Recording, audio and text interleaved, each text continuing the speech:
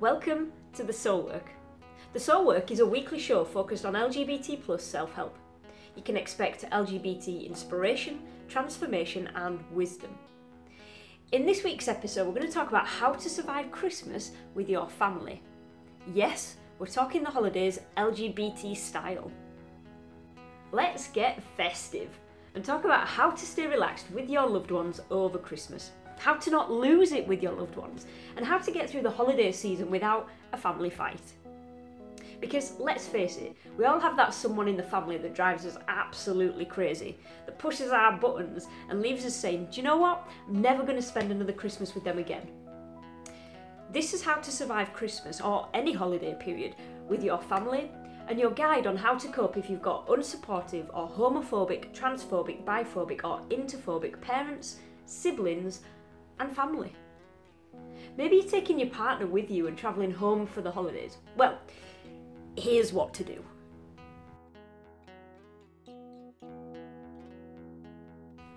Number 1, self-care. Look after yourself before, during and after your trip. Exercise, reading, writing, meditation, being social, massage, whatever self-care looks like for you, do it. And listen, don't stay sat in one place. Get some fresh air, move about and limit the alcohol. Number 2, prepare yourself for any questions that tend to come up at family gatherings. The usual ones: partner, marriage, kids, job.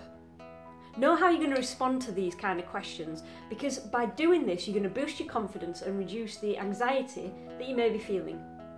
Be clear with yourself about how much information you want to divulge. Do you really need to go into that much detail about your current dating situation or sex life with Uncle Bob, for instance? Number 3, stay away from topics of discussion that trigger disputes. Number 4, when you're triggered, acknowledge it, breathe into it and feel the emotion. Don't react or respond in that moment, simply be. You learn so much about yourself in those moments of vulnerability. Number 5, be kind and extend compassion to everyone, more so in those moments when you're feeling triggered. Instead of reacting, be curious. Coming from a place of curiosity feels totally different than when you come from a place of anger and frustration. Try it.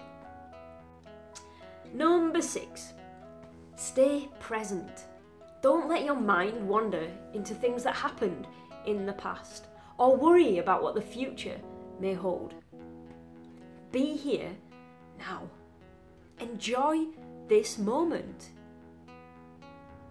And finally, number 7, if you feel like it's getting too much, excuse yourself for 5 or 10 minutes.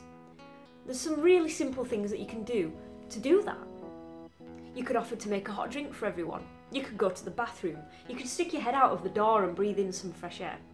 Or you could offer to do an emergency run for more crisps or napkins, because let's face it, you can never have too many napkins, right? So listen, when you embrace these 7 simple principles and ideas, I can guarantee you a holiday period filled with love, light and laughter. Try them out, see for yourself and let me know how you get on. Wishing you the most wonderful, happy holidays.